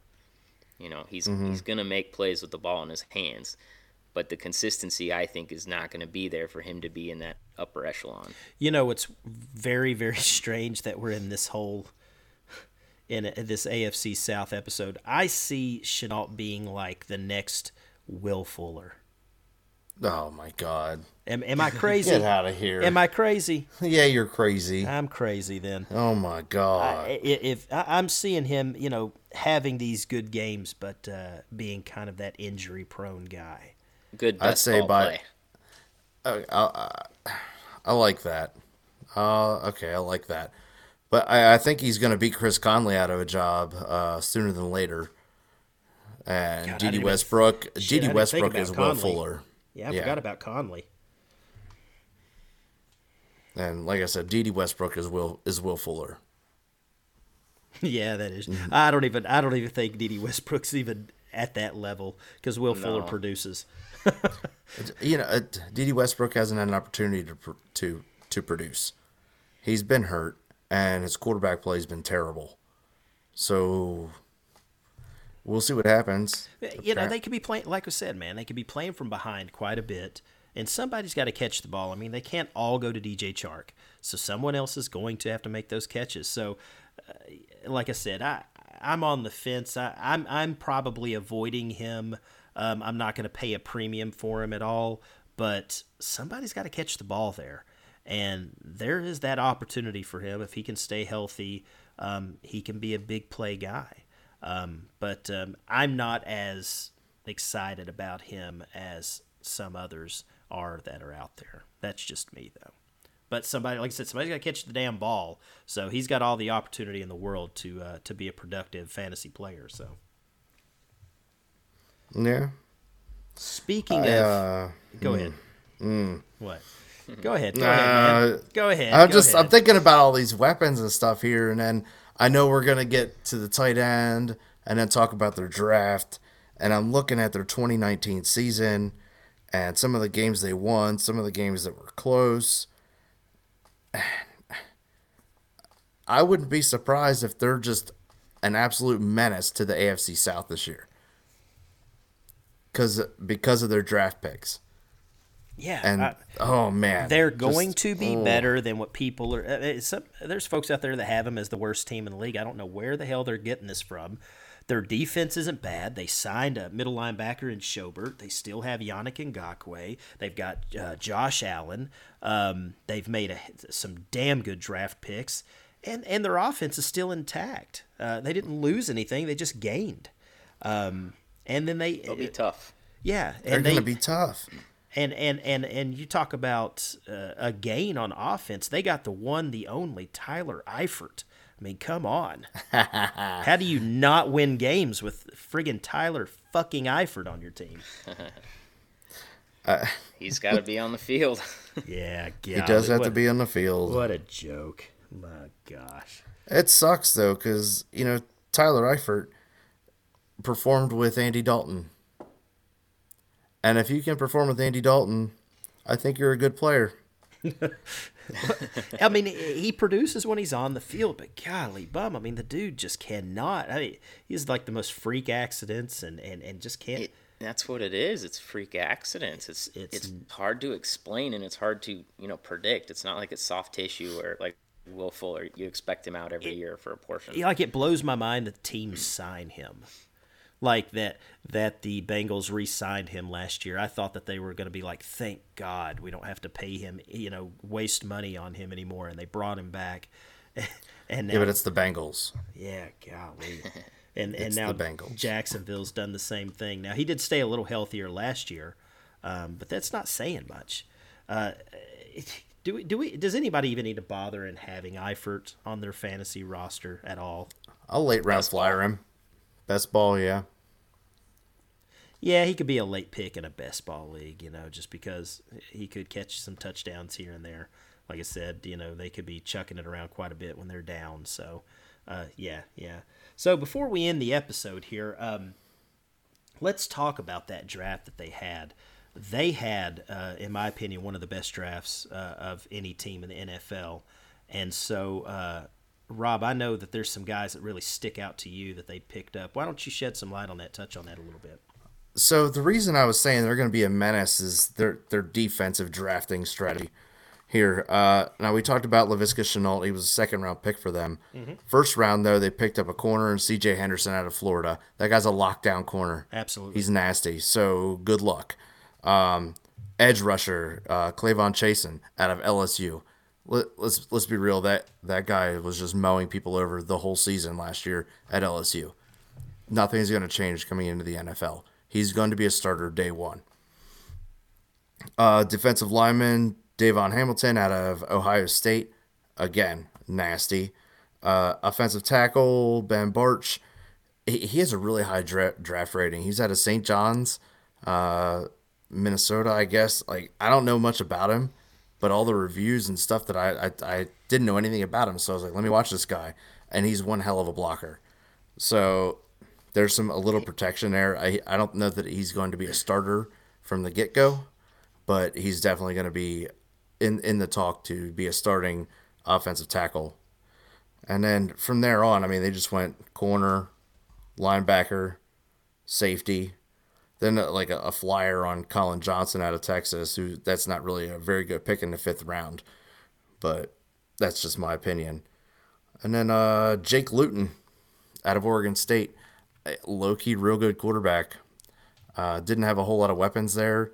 He had a 62% completion percentage, threw for 2,700 yards, 28 touchdowns, only 3 interceptions last season. So you sling the ball 358 times. Right. But Josh Dobbs is there. So does he beat Josh Dobbs? Who knows? And a couple of things that I was reading online actually said Luton could potentially challenge Gardner Minshew for the starting job. Because the Jags don't care who they're starting. I think they're going to put Minshew in just because he puts butts in seats. Yeah. They have the merchandise for Minshew. They do. So, and then it could be tank for Trevor, but I don't think Gardner Minshew's arrogance is going to let that happen. Yeah, so, if they put in Luton, they're not going to tank. If they're playing Luton, then they're tanking. I mean, without a shadow of doubt. And then I feel bad for Minshew because I think he deserves all the chances in the world. But back to the draft, they had the picks and they used them wisely, with the exception of, like I said, Colin Johnson out of Texas. No offense, Colin Johnson, if you're listening. I just don't think that you were a good flyer in the 5th. I mean, they had 12 picks, so odds are they're going to hit on a couple of them, and that's all you need. Right. I mean, Tyler Davis is kind of interesting in the 6th round as a tight end out of Georgia Tech. So maybe he becomes something, but tight ends take a little bit longer to develop into what teams want them to be. So speaking of this, we were talking about trades earlier. So a trade just goes down in my my dynasty league where a guy traded Kenyon Drake, Chase Edmonds, I guess, kind of the handcuff to Kenyon Drake, Dawson Knox, Antonio Brown, and Mecole Hardman to a guy for Austin Eckler, Zach Ertz, Dallas Goedert, and Gardner Minshew. Wait, say... That's a lot of players. That was a lot of names. All right. Hold on. I need to write this down. Hold on. Yeah. All right, so Kenyon Drake, let's just say Kenyon Drake. Chase Edmonds is involved, but that's more of a handcuff. So right. Kenyon Drake, Dawson Knox, Antonio Brown, Mecole Hardman. Now, I will say this is an IDP league, so Roquan Smith was involved in this deal as well. Okay. Hold on. Antonio Brown, you said Mecole Hardman, yep. Okay. Roquan Smith, Dawson Knox. Okay. Now, this was Tommy, all right? Tommy, who's been on the show. Mm-hmm. He acquired those players, and he traded away Austin Eckler, Zach Ertz, Dallas Goedert, and Gardner Minshew. Superflex. Oh, he acquired Eckler? No, he traded away. He traded away Eckler. Eckler, Ertz, Goddard. And Gardner Minshew. Tommy. So, yeah, he traded Antonio Brown or A.J. Brown? He picked up Antonio Brown, which is funny because he's just turned around now. I just got this ding on my phone saying that he's offered Antonio Brown to me for one of my 3rd-round picks in the rookie draft. He must be on that train. He thinks he's going to go play in Baltimore. Actually, never mind. He offered it to me for 2 3rd-round. I've got 4 3rd-round picks in this rookie draft. He's offered it to me for 2 of them. Antonio Brown is never playing football again. Yeah. In the NFL. I tend to agree, but he's playing with my heartstrings here. Here he comes. He's playing with me here because I keep seeing all these Antonio Brown, Baltimore Raven rumors.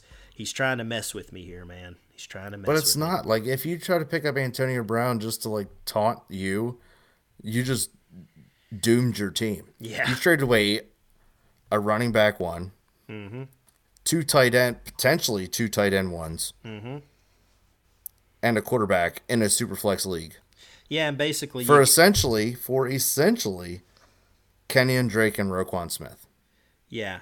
I asked him when he made this deal, when he was talking about this deal, I said, why would you want to get Dawson Knox? I mean, I know some people have him on their I don't know, they have high hopes for him, but shit, you already have that in Zach Ertz and Dallas Goedert. You know, why trade those away? And now maybe I got to him a little bit, one of our previous episodes when I said, hey, maybe it's best to move Ertz now a year earlier than a year too late. But maybe he took that a little too far. Ertz is going to go to another team and be a tight end one. Mm-hmm. Mm-hmm. The idea to move him is just because he's not going to be in Philly, and there's a little bit of hesitation in the unknown there. Like, you just don't know what's going to happen. But Ertz is a stud. Like, what is he, 29? He's going to play till he's 35. That's what tight ends do. Yeah, and he's an asset. He's a weapon. Yeah. He's one of those guys that can get open and he catches the ball. He's very dependable. I mean, he gets banged up a lot, but shit, what player doesn't get banged up? I mean, he doesn't miss a whole lot of time. He doesn't miss much at all. So, I don't know. Tommy. Especially giving up that quarterback in a super flex. Now, we don't know what the future is, as we were talking about, as far as Gardner Minshew is concerned. But he's going to be the starter at least this year. Hey, listen, I like Kenyon Drake. Yeah. I like Kenyon Drake in that deal, and he did trade Austin Eckler, which was... All right, hold on. Would you trade Austin Eckler away for Kenyon Drake? Yes. Straight up. I would. Branson? I don't think so.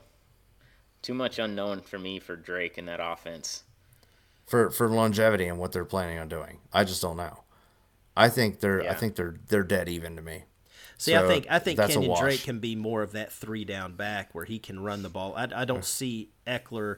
Now listen, if Phillip Rivers was still there in LA, then no, I would keep Austin Eckler. But Taylor likes to dump the ball off too. Hey, I don't think you're gonna have any loss of production in Eckler. Yeah. I don't. Now another question. Half a dozen the other. Yeah. Would you trade Zach Ertz and Dallas Goedert away for Dawson Knox, Antonio Brown, and Mecole Hardman? Hell no. Hell no. Right? And then would you trade in a Superflex league Gardner Minshew for Roquan Smith? Shit, no. No. Right. Tommy, what was this? Yeah, maybe I need to tell Tommy not to listen to this episode. Because I will tell you what. You do. And what you do is you chop this part off. It's a learning. And you put it at the beginning. Yeah, what's kind of funny is in this particular league, what we do in the off season, or I don't run this league, but the commissioner, what he does is if anybody makes a deal, it goes into like a waiting period, a 3-day waiting period. Ugh. Because some people complained and said, well, we don't get to look at our emails all the time, and we don't have a chance to make deals. So the commissioner got this bright idea going, well, I'll put it in a 3-day grace period. So you see the players that are involved in this deal. So you can, attempt to trade snipe? Yeah. Basically, if you can come up with a better offer and get them to come off of that trade, you've got 72 hours to do so, which I don't like. And I saw this go through 3 nights ago when I was out. I was out with some friends and I had a few drinks, and I called Tommy. I was walking down the damn street, half-ass drunk, and I called Tommy and I said, "Hey, brother, what in the hell possessed you to make this deal?"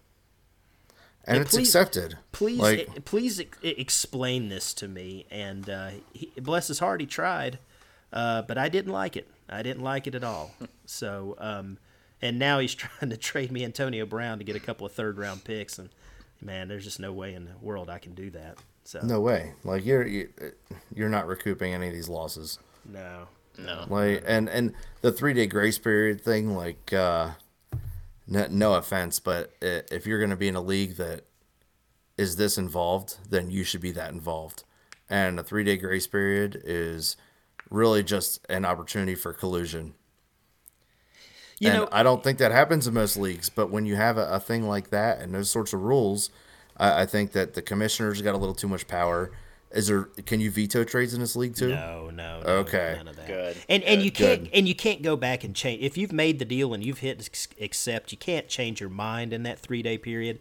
It just says like someone goes, oh shit, well I didn't know he was willing to trade Austin Eckler. Hell, I'm going to go and hit him up and see if I can maybe give him a better offer enough like for Antonio him to Brown. Yeah. So if you've hit send, you cannot retract it before it's accepted. No, you can retract. You can revoke your trade offer. Okay, so what's the point of the 3-day period then if it's accepted? Because people in the league would complain about not seeing it. They can't do anything about it. Yeah, it's like accepted. I'm not as involved in the off season as those. We've got like 4 or 5 guys. Man, it's a 12-team league. There's 4, 5, 6 guys. Less than half the league. That man, they're involved. I mean, fantasy football never stops. I'm one of those guys. Right. But the other half of the league is just like, and it all started last year because I acquired the number 1 pick in the draft, and some people got really pissed off about that. So then it started creating this buzz, which led to that. But it is what it is. No one has gone back on a trade at all. It's just once a deal goes through, you're just like, really, got to wait 3 days now. Yeah. That's just the off season, like during. It's just the off season. They're not doing that during the season because people. And that's just so people can see it happen. I suppose. And then if there's a way that gives you an opportunity to go and say, man, I didn't even have a chance to make that guy an offer for him.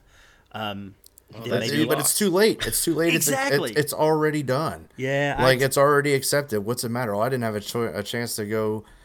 Try to trade snipe this guy. Man, listen, if you wanted Eckler, man, you've had, the last several weeks, the last year to try and get him from me. What the hell? Well, they haven't been able to check their email, Bob. Yeah, exactly.